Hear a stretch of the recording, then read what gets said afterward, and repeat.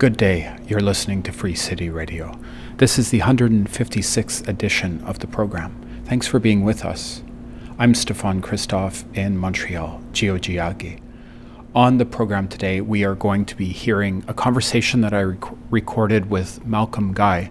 Malcolm is a longtime documentary filmmaker who has been exploring the voices of communities around the world that are struggling for justice, economic justice, ecological justice, against war and imperialism. Malcolm's work has had a particular focus on social movement organizing. There's been a number of beautiful films. One that I really found striking is called Turbulent Waters, that documents the efforts of workers on international shipping vessels to fight for labor rights. There's also films that look at social movements in the Philippines and films that touch on community organizing in Canada, including films that touch on the struggles of immigrant communities for justice. There's a great documentary called Bledi that looks at non-status Algerian refugees who are fighting deportation, many others. I also know Malcolm from activism. He has been involved internationally in trying to bridge movements across the world. He's worked with networks like the International League of People's Struggles. I had a conversation with Malcolm about the Russian invasion of Ukraine. This is an honest exchange. We are trying to find some points of common ground within progressive networks internationally. There's a lot of divergence of understanding about how to approach the Russian invasion of Ukraine. And we tried to get into some of the complexities of these issues, acknowledging, at least from my end, that it's paramount to acknowledge and speak to the extreme violence and the war crimes of the Russian state in Ukraine, while also understanding the geopolitical context of the conflict between Russia and the United States as expressed through NATO. A lot of layers to this exchange. I think there's some meaningful moments, and it was great to speak with Malcolm for Free City Radio. One of the experiences that I had was going in front of a, military and arms manufacturing plant in Canada, and we're in southern Ontario. It looks like a nondescript, essentially, building that you would see in any kind of industrial park. And yet I knew that they made parts inside it for missiles and other destructive, weapons. And so we were standing there, and of course, we were trying to draw attention to the fact, hey, neighbors, do you know that you have a military arms manufacturer in your neighborhood? So maybe you'd like to know that, that you hear about these wars over there, but essentially they start right here in your neighborhood. And it was linked to General Dynamics.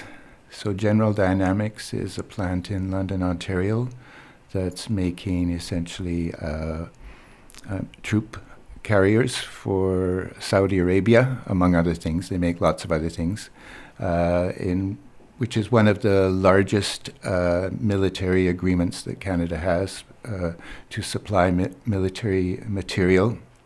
And Canada has allowed General Dynamics to essentially manufacture, it's, in the billions, about $14 billion worth of arms for Saudi Arabia over the next few years, and that's been going on.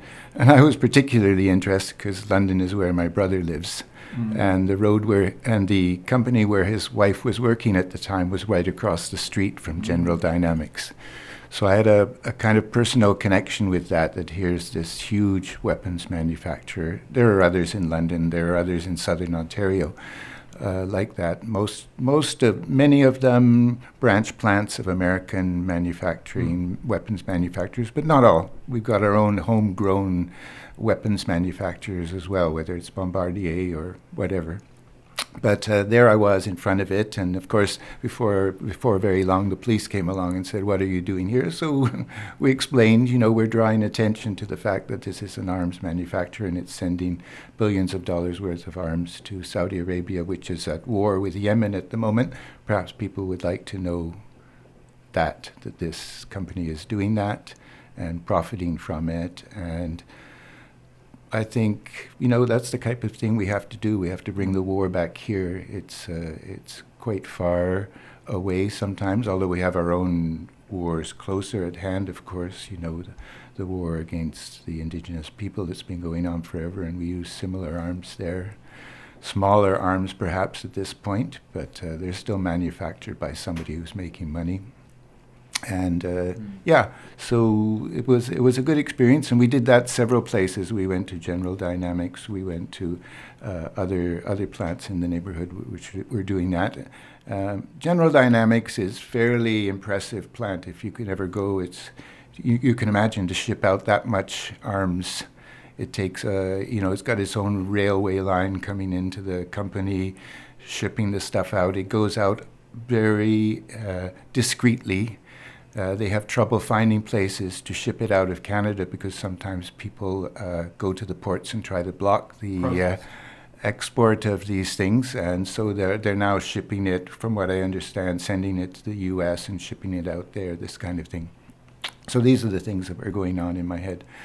One thing I realized was, my father fought in the Second World War.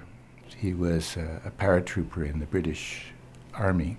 British forces. And I always remember the story that he told me. He said, "I'm a working man," he said, and there I saw this German soldier in my sights. And I realized that he was probably a working man like me. And this was the first time I had ever had someone in my sights like that, he told me. He said, and I'll never forget it because it was a choice. I had to pull the trigger or not. And so he said, in that case, we were under attack and we weren't going to survive otherwise, so I did. But I never forget that in wars it's ordinary people that fight them and die in them. And he used to go to the schools and talk about his experience with the kids. And he would say, and the kids would ask, "Oh, did you kill anybody? Did you get killed?" Kids' questions, how many people did you kill? And so he would say, "Well, I don't know, but it was not something that I enjoyed." And so he was a soldier that, he did what he had to do, and we can say the Second World War, because it was a war at that time against fascism, was important, and maybe there was a just part to it. But still, it's working people, and when I think about the war in Ukraine or Yemen or anywhere else, I think back to what he's saying about who's actually fighting it and who's going to profit from it. You mentioned how war exists in communities. So you're talking about General Dynamics in London, Ontario, and you said bring the war home. And I found that really interesting in the sense that you have these companies making the actual equipment that is enacting these very dramatic scenes that are projected on the news, and violent, horrible scenes. And they're being made in these quiet places. I'm just wondering if you could expand on that a bit, because Canada particularly, there's a lot of locations where you have these nondescript industrial buildings producing arms. Yeah, there were two things that I realized there. I said, there's a lot of money being made here, obviously. They're nondescript, so people don't realize what's going on behind those walls. But at the same time, there's a lot of people that work within those companies. Often these arms companies are quite well-to-do. They're rolling in money, essentially. So they can afford to pay their workers quite well, very well, probably better than the other companies around them in the neighborhood. Often these companies the workforce is unionized. It is at General Dynamics, for example. So it raises a lot of issues that we have to organize and think about these things. And you can't really do it if you have essentially a system which doesn't give people a free choice where to go and what things to manufacture, etc., and convinces us in a way that these arms are for our benefit, to save the world for democracy, and they're humanitarian. We're going to be assisting the people of Ukraine or wherever it is. So I think it's really, an important issue. It goes right down to where you work, what you do, where that product or produce is going to be used, whether you're earning a good salary for it, whether the town is booming because of this particular. It all goes back to that. So for me, bringing the war home to the neighborhood is really crucial because it seems at times so far away. Another thing I wanted to mention was that, we're bringing the militarization and the war into the schools once again now. And for me, that's a crucial element, is the promotion of the military as a way to get your degree, to go to school, to get a decent job, etc. And essentially, no, that's not the point of the military. The point of the military is to go and kill people, as my father said many years ago, when you come right down to it, that's what it's about, And so I think we have to get the military out of the schools. We have to get the police out of the schools. I was talking to a teacher the other day. The most booming department in their CJEP or college is the police department, where money is piling in there and people are learning essentially how to, defend the state in which we live and defend the system in which we live. So those are other issues of bringing it back home, revealing where these arms are made, who profits from it, but also that, working people and working communities have to make decisions about that, where they're going to work, and two, to get the military and the militaristic ideas out of our schools. There's a lot of media coverage of what's happening in Ukraine in relation to Canada that pushes somehow this idea that an escalation of conflict will somehow solve what's going on. I'm not bringing this point up to say I know the answer, but I see a big distance between the fact that a lot of military companies are making a lot from this war, and a lot of the resources that Canada is pledging for Ukraine actually are going to these companies to produce weapons to send to Ukraine. And so the profits, a lot of the funds that the Canadian government's directing towards Ukraine are actually going into these military companies. So there seems to be a pretty big distance between that sort of circle and supporting displaced Ukrainian people, which is sort of the language that we hear. Like, this is, to support Ukrainian people who have been so deeply affected by the war, displaced, towns being shelled or bombed, cities affected deeply, people being forced to leave. I don't understand how supporting these military companies in Canada on the part of the Canadian government is going to directly support Ukrainian refugees. So just any thoughts on that distance? How can we support the Ukrainian people? Excellent question. By sending more bombs and killing machines to Ukraine? Probably not.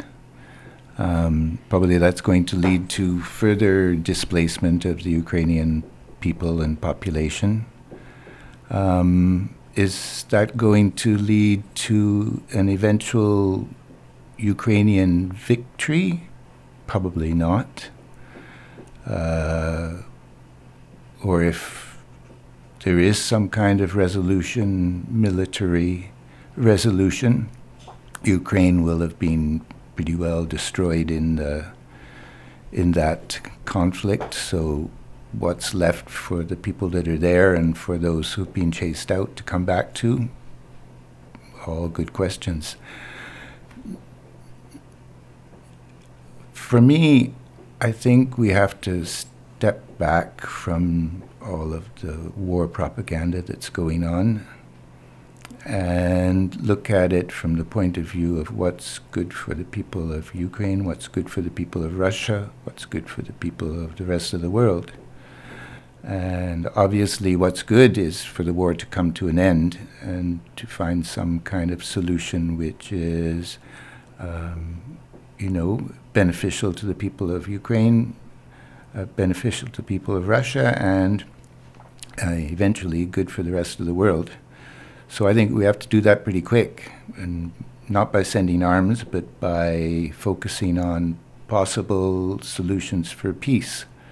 And that's going to be the way to stop Ukrainians leaving. It's going to stop Ukrainians dying. It's going to stop Russians dying. And it's going to perhaps not lead to escalation and a possible conflagration, not only in the area, but eventually the use of nuclear weapons, be they tactical or otherwise.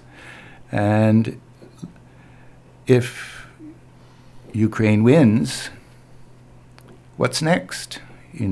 Then we go in, then NATO goes into Russia, NATO goes into China. When's it stop? It seems to me that that's probably the ultimate aim of the weapons manufacturers and those who are giving them the money. If you want, essentially, it's control of the resources of eventually Russia, control of China. I mean, we're talking about big picture here, but I mean,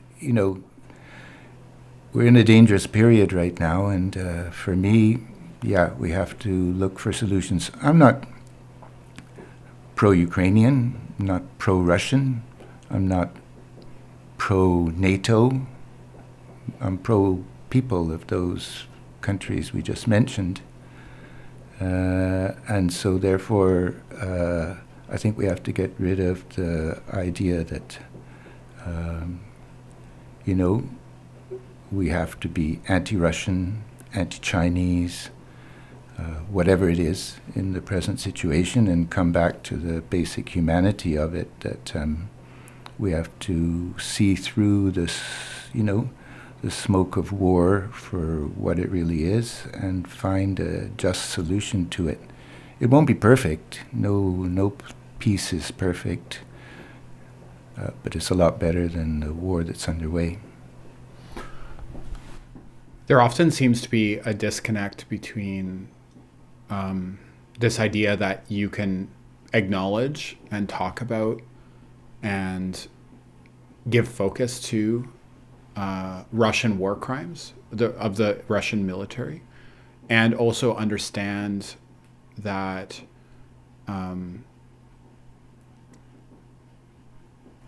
there is a system of violence on the part of NATO that is also deeply involved in this conflict, right? Like, the challenge we're facing is, like, it seems that the proposal is that there's a military solution for what's going on. And then that sort of cloaks this fact that we were talking about before, that all these military companies are making billions off of this war. So I just want to sort of circle back to this point, because I think it's an important piece of the sort of political and economic infrastructure of what's going on that's not getting focus. The weapons companies are making a bundle out of the war. That's clear. But the weapons companies are not the only ones behind the war. There's a whole systemic reason for the war. Essentially, we have the United States of America, which was, after the fall of the Soviet Union and so on, became the number one power in the world. It's now globally in decline,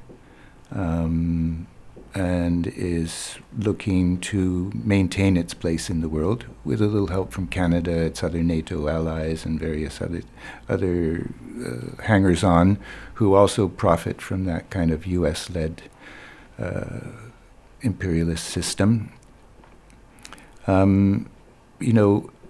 So I think, yes, we need to put pressure on the arms companies, but we need to put pressure on the governments that essentially arrange for their arms to be sent, that do the propaganda that leads people to support or to believe that making war in this instance is the way to go. So we have to confront the media, which has fallen into line blindly in terms of this war. We have to question the whole economic system in which we live, which allows this profit-making industry, war industry and others to exist. We have to question the whole ideological reasons that are given, that we make war to save the planet for democracy and women and children, all of that bullshit. I think we have to come back to the basic fact that this war came about because NATO and the US pushed up to the borders of Russia, arranged with Ukraine, certain elements within Ukraine, to push again up to the borders of Russia, to encircle it, until, there was a reaction. I don't agree with that reaction, but I understand it. Because when was it going to stop? They lied about the fact they weren't going to, increase the size of NATO when the Soviet Union fell. They lied. They've lied everywhere. Every step of the game. They've been pushing up against the border of Russia. In the same way, they're starting to push against the borders of China as well. When does it stop? Well, now they pushed hard enough. There's now a reaction from another capitalist country, Russia, and now we're in a pretty dire situation. And the weapons companies are making a bundle out of it. But there was a series of political decisions that were made along the way that led us there. And we have to question those, and we have to put them into doubt and step back and say, how did this war get started? What happened? How can we put an end to it? And weapons, of course, is not the way. Free City Radio airs once a week on a number of campus and community stations across Canada. It airs on CKUT 90.3 FM in Montreal on Wednesdays at 11 a.m., on CGLO 1690 AM, also in Giaggiaghe, Montreal, on Tuesdays at 1 p.m., on CKUW 95.9 FM in Winnipeg, Treaty 1 territory of the Métis Nation, at 8 a.m. on Tuesdays, on CFRC at 11:30 a.m. on Wednesdays. That's 101.9 FM in Kingston, Ontario, and on CFUV 101.9 FM in Victoria, British Columbia on Wednesdays at 9 a.m. Our archives are at soundcloud.com/freecityradio. And we also have our program through podcasting, Apple Podcasts, Spotify. Look us up. Thanks so much for tuning in, and I'll speak to you next week. Take care.